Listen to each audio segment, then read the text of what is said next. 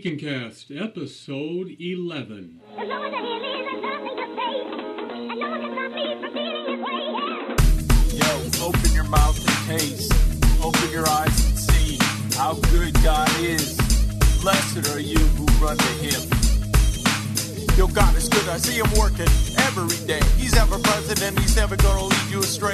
God is good. We gotta quit being so passe. Proclaim His grace. We can never, ever, ever repay. Look around at the sun, the beach, and the bay. Blue skies, the nice lady working at the cafe. All around His creation, it's on display. Declaring glory in the midst of all the decay. So take some time out from your busy day and thank God for the goodness that comes your way. Yo, God is good. Yes, indeed, God is good. And welcome to another episode of DeaconCast.net. This is Deacon Bill O'Donnell, who will be your host for this series. And if you recall, our last series, we left off at the Prayers of the Faithful, which effectively ends the Liturgy of the Word. And so now we are ready to begin to prepare ourselves for the high point of the liturgy when we receive Jesus in His full body, blood, soul, and divinity in the Holy Eucharist. And just like the way we are at Mass, we began with prayers to help us to prepare to hear the Scriptures. We have a number of prayers and rituals in the Eucharistic liturgy that help us to focus on what's going on at the altar. And just as our participation in the Liturgy of the Word was centered on opening ourselves fully to the Word of God, we prepare ourselves now to join our sacrifices with the sacrifice of our Lord Jesus Christ that is offered at the Mass. On the night before He died, Jesus took bread and wine, and He instructed His apostles to do this in commemoration of Him. And so He blessed the bread, He blessed the wine, and instructs us, the Church, to do this in memory of Him. And what happens here is a reality. And reflecting on this, St. Paul said to the Corinthians, "For as often as you eat this bread and drink the cup, you proclaim the Lord's death until He comes." And so this part of the Mass begins with something that seems rather simple. We take up a collection, and we are going to pass the basket, or pass the hat, as it were. Today we take and collect the money to help support the church, keeping the lights on, the air conditioning on in the summer, the heat in the winter, maintaining decent windows, paying our taxes if we have any. And the collection also goes toward charitable works. It allows us to be able to feed the hungry, clothe the naked, take care of the poor through the church itself. We might have collections that help to defray the cost of our seminarians. We have collections to help with the retired priests, the retired religious in our community. All of these people, the poor, the retired, the underemployed, they all rely on us in their hardships. And as Christ is present among us, we act as Christ in giving generously, according to our means, for these things. In the past, however, Christians would bring their money, yes, and give that at this time, but they would also bring any number of things, especially if they had little money. Perhaps it would be produce, pomegranates, figs, oranges, apples. Perhaps it would be animals, meat, things that were given at this sacrifice with one intention: to help to feed the priest and to be distributed to the poor and those in need. Certainly the priest could not eat an entire lamb, but a number of people could.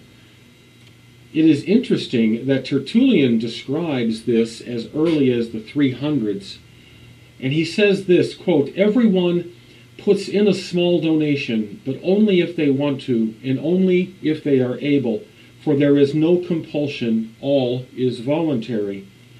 These gifts are like piety's deposit fund, for they are not taken from there and spent on parties, drinking binges, and foods for our own pleasure, but to support and bury poor people, to supply the wants of orphan boys and girls who have no possessions, and of homebound old people, and those who have suffered shipwreck. And if there happen to be any in the mines, or banished to the islands, or shut up in the prisons, for nothing but their fidelity to the cause of God's church, they become the nurslings of their confession. And we can see the necessity of giving our resources for the church, and this is exemplified in Scripture, in particular in Matthew 17:24-27, where Jesus is asked about paying the temple tax, and he sends Peter to get a coin from the mouth of a fish to pay his tax and Peter's. We also see it in Luke 21:1-4, in the story of the widow's mite, where the widow gave such a small amount, but gave all that she had, and Christ praises her as giving more than the wealthy. And of course, in 1 Corinthians, we understand that Paul was taking up a collection for the church in Rome that was greatly in need. And so we have biblical and scriptural example to do that. Now, while this collection is being taken up, a couple of other things are going on. We often hear an offertory hymn or a piece of music at this time. And you'll also notice that at the altar, the deacon, or if the deacon is not present, the priest, will be sort of, well, I guess we'd call it setting the altar, but we are preparing the altar. We place certain cloths on the altar. Now, the altar already has an altar cloth. So what we're going to place is first called a corporal, and it is a large square portion of white cloth. The corporal is, as its name states, which means body, the place where we place all of what we are going to have consecrated to the body and blood of Christ.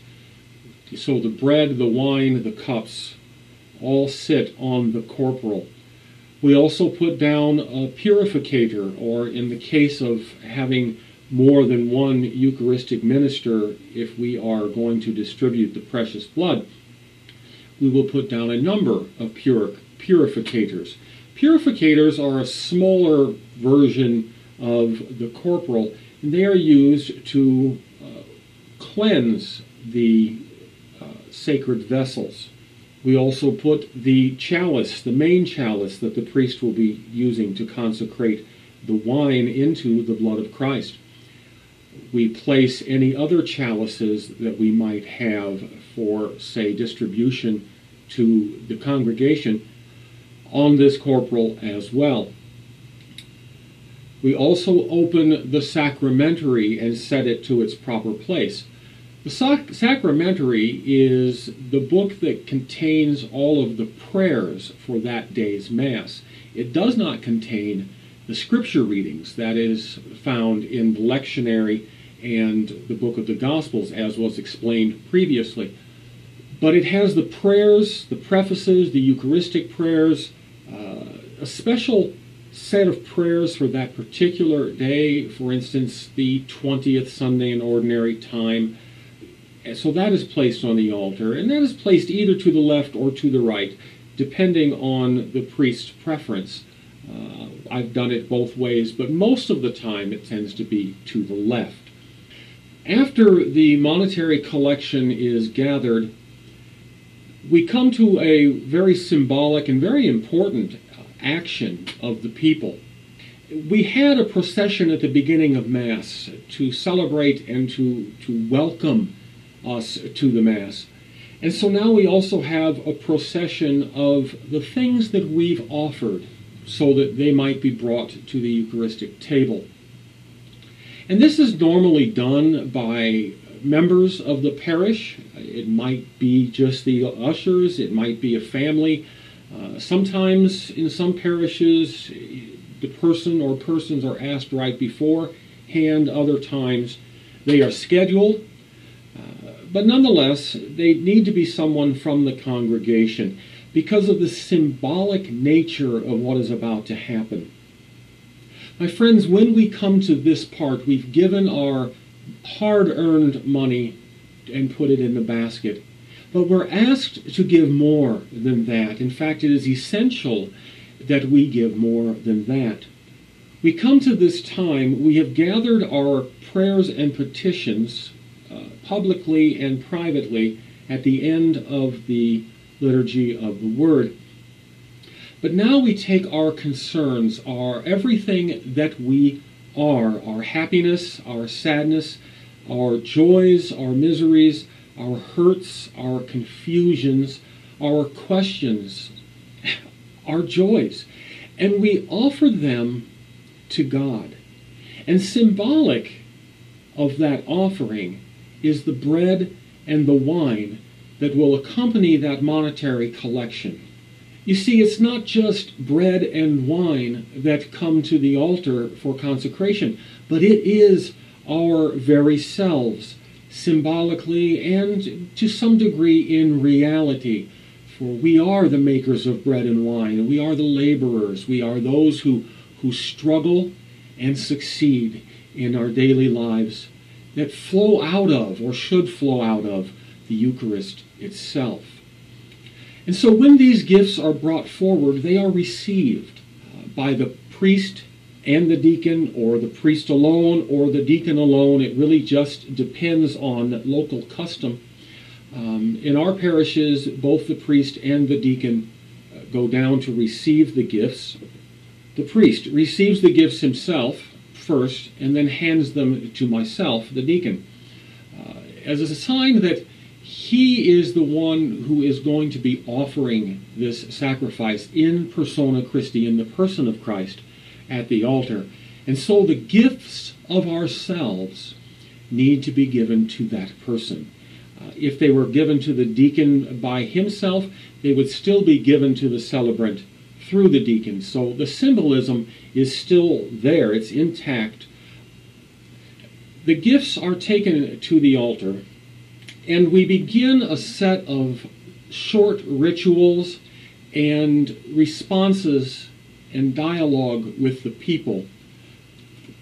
Now you need to know that if music is still playing at this time, some of these prayers won't be audible. The priest will say them silently, but if the music has ended, then they will be audible. And that is the difference between the parishes and how they do this.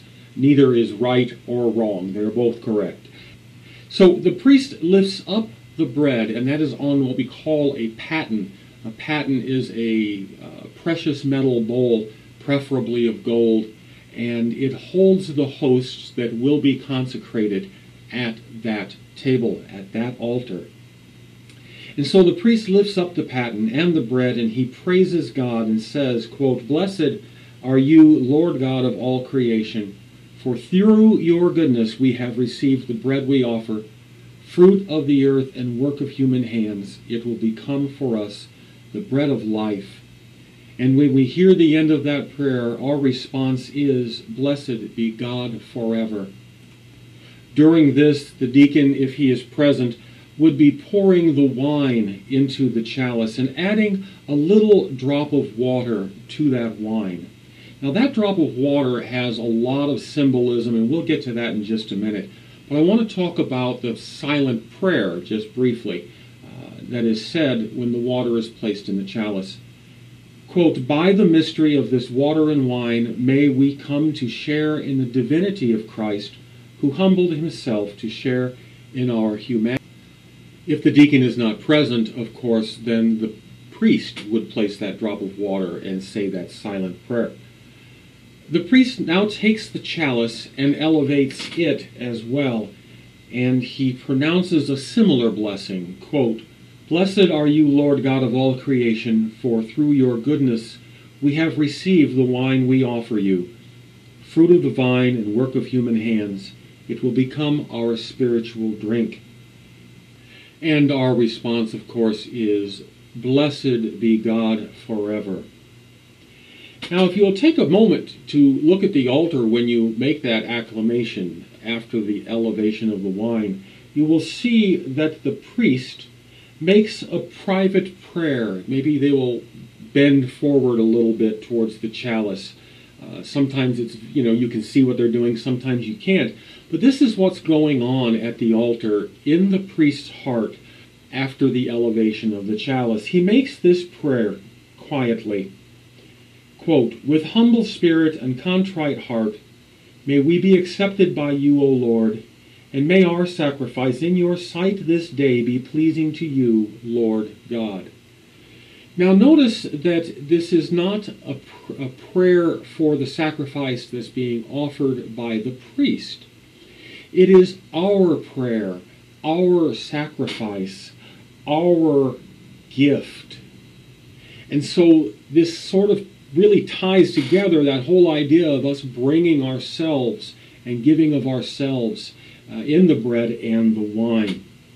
Next, the priest does a ritual hand washing. Now, ritual hand washings were extraordinarily common in Christ's time. In fact, the Pharisees questioned why his disciples did not wash their hands before they ate. It was strictly ritual. The idea of understanding disease and passing on of disease just wasn't there. So it was a ritual washing, a making pure of yourself in order to receive the food that you have just had blessed. And so the priest washes his hands and he says another quiet prayer. "Wash me, O Lord, from my iniquity and cleanse me from my sin." And from there he returns to face the congregation. He puts his hands out and then he joins his hands and says, "Pray, brethren, that our sacrifice and yours may be acceptable to God, the Almighty Father." And you notice that brings in our gifts again, my sacrifice and yours. The people will reply, "May the Lord accept the sacrifice at your hands for the praise and glory of his name, for our good and for the good of all his holy church." And so notice again that this is a prayer not just for us, but this sacrifice is for the entire church. And there are so many things that have gone on over the last 5 minutes of the Mass or less. They're historical and spiritual and representative of things. You need to know here that when the blessing of the bread and the wine occurs, it is the prayer of Jewish people, even used today at the Sabbath, but very close to the prayer, I'm sure, that Jesus prayed at the Last Supper, at that Passover meal. "Blessed are you, Lord our God, King of the universe, who creates the fruit of the earth. Blessed are you, Lord our God, King of the universe, creator of the fruit of the vine." And archaeologists have found these particular blessings among the ruins of synagogues during the first millennium. And so it is part of our Jewish heritage that these prayers are said. The mingling of the water and wine is also rich in history and in symbolic interpretations. In historical reasoning, it was a very practical thing to do. You see, people of the Mediterranean often made wine that was pretty much undrinkable in that it was fairly concentrated in its consistency. And so water would be mixed with the wine so that it might be more easily consumed. But symbolically, we have a lot more going on. And I refer to some ancient writings here. First one would be from Saint Irenaeus of Lyon in France. And he saw that the mixture was a symbol of the union of the human and the divine natures of Christ, fully human and fully divine. Like our water and wine, they were so close as to be inseparable. And that's why we call it the mingling of the water and the wine. It's not something that is easily separated, or even possibly separated by normal means. Several decades later, St. Cyprian, who lived in North Africa, saw the mixture as a symbol of the communion of Christ with his church. Again, so close as to be indistinguishable from one another.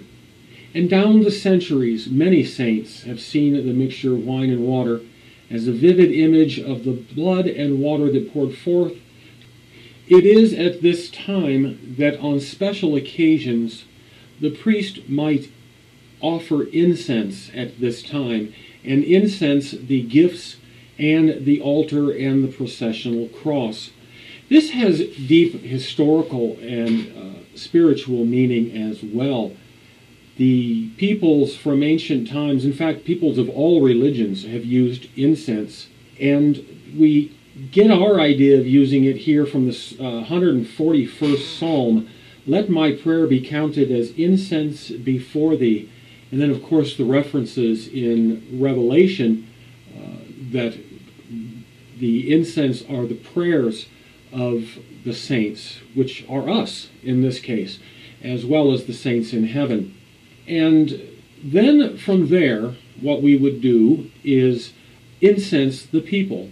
After the priest is incensed by the deacon or by the altar server if there is no deacon, the incense is brought to the foot of the altar or the foot of the sanctuary, depending on the layout of the church. The person holding the censer bows to the congregation.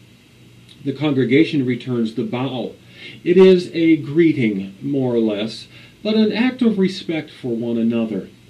The person will now incense the people, and by swinging the censer in the direction of the congregation. He will bow after the incensing, and then the congregation will bow in return. Once again, an exchange of pleasantries, as it were, and acknowledging the dignity of each other as baptized Christians. In the priest's washing of his hands, we recall from the pages of Scripture the first person to be called a priest, Melchizedek, who lifts his offering of bread and wine. The priest also stands at the altar as the priests of the Jerusalem temple stood at their altar of sacrifice in the time of Jesus. It was customary for them to be ritually washed, at least their hands, a very baptismal image, signifying his wish to be cleansed of his sins and being able to offer the sacrifice worthily. You'll recall that the instructions of Timothy in the first letter of Timothy is this, quote, "It is my wish then that in every place the men should pray, lifting up holy hands." Holy hands are clean hands, and everyone in the Greek and Jewish world then would know that they meant the same thing. And in the priest's prayer that the gifts be accepted, the sacrifice at our hands, we respond to that invitation of the presider by asking God to accept the sacrifice that we offer at the hands of the priest. We then ask for specific benefits from this sacrifice that is being offered. Specifically, we ask that the Lord accept this sacrifice for the praise of His holy name, for our own good and the good of all God's people. And so it's important to realize that what we are doing here is not just for us. My friends, this brings us to the end of the first introductory rites to the Eucharistic prayer, and we are already considerably over time.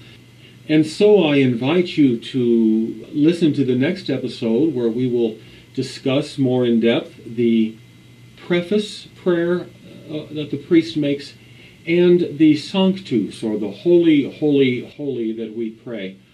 Until then, shalom and peace be with you. I praise Jesus for His labor of love.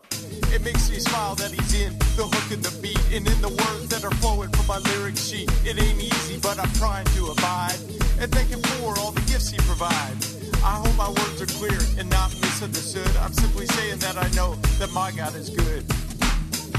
He's good yesterday, he's good today, and he's good forever. That's all I got.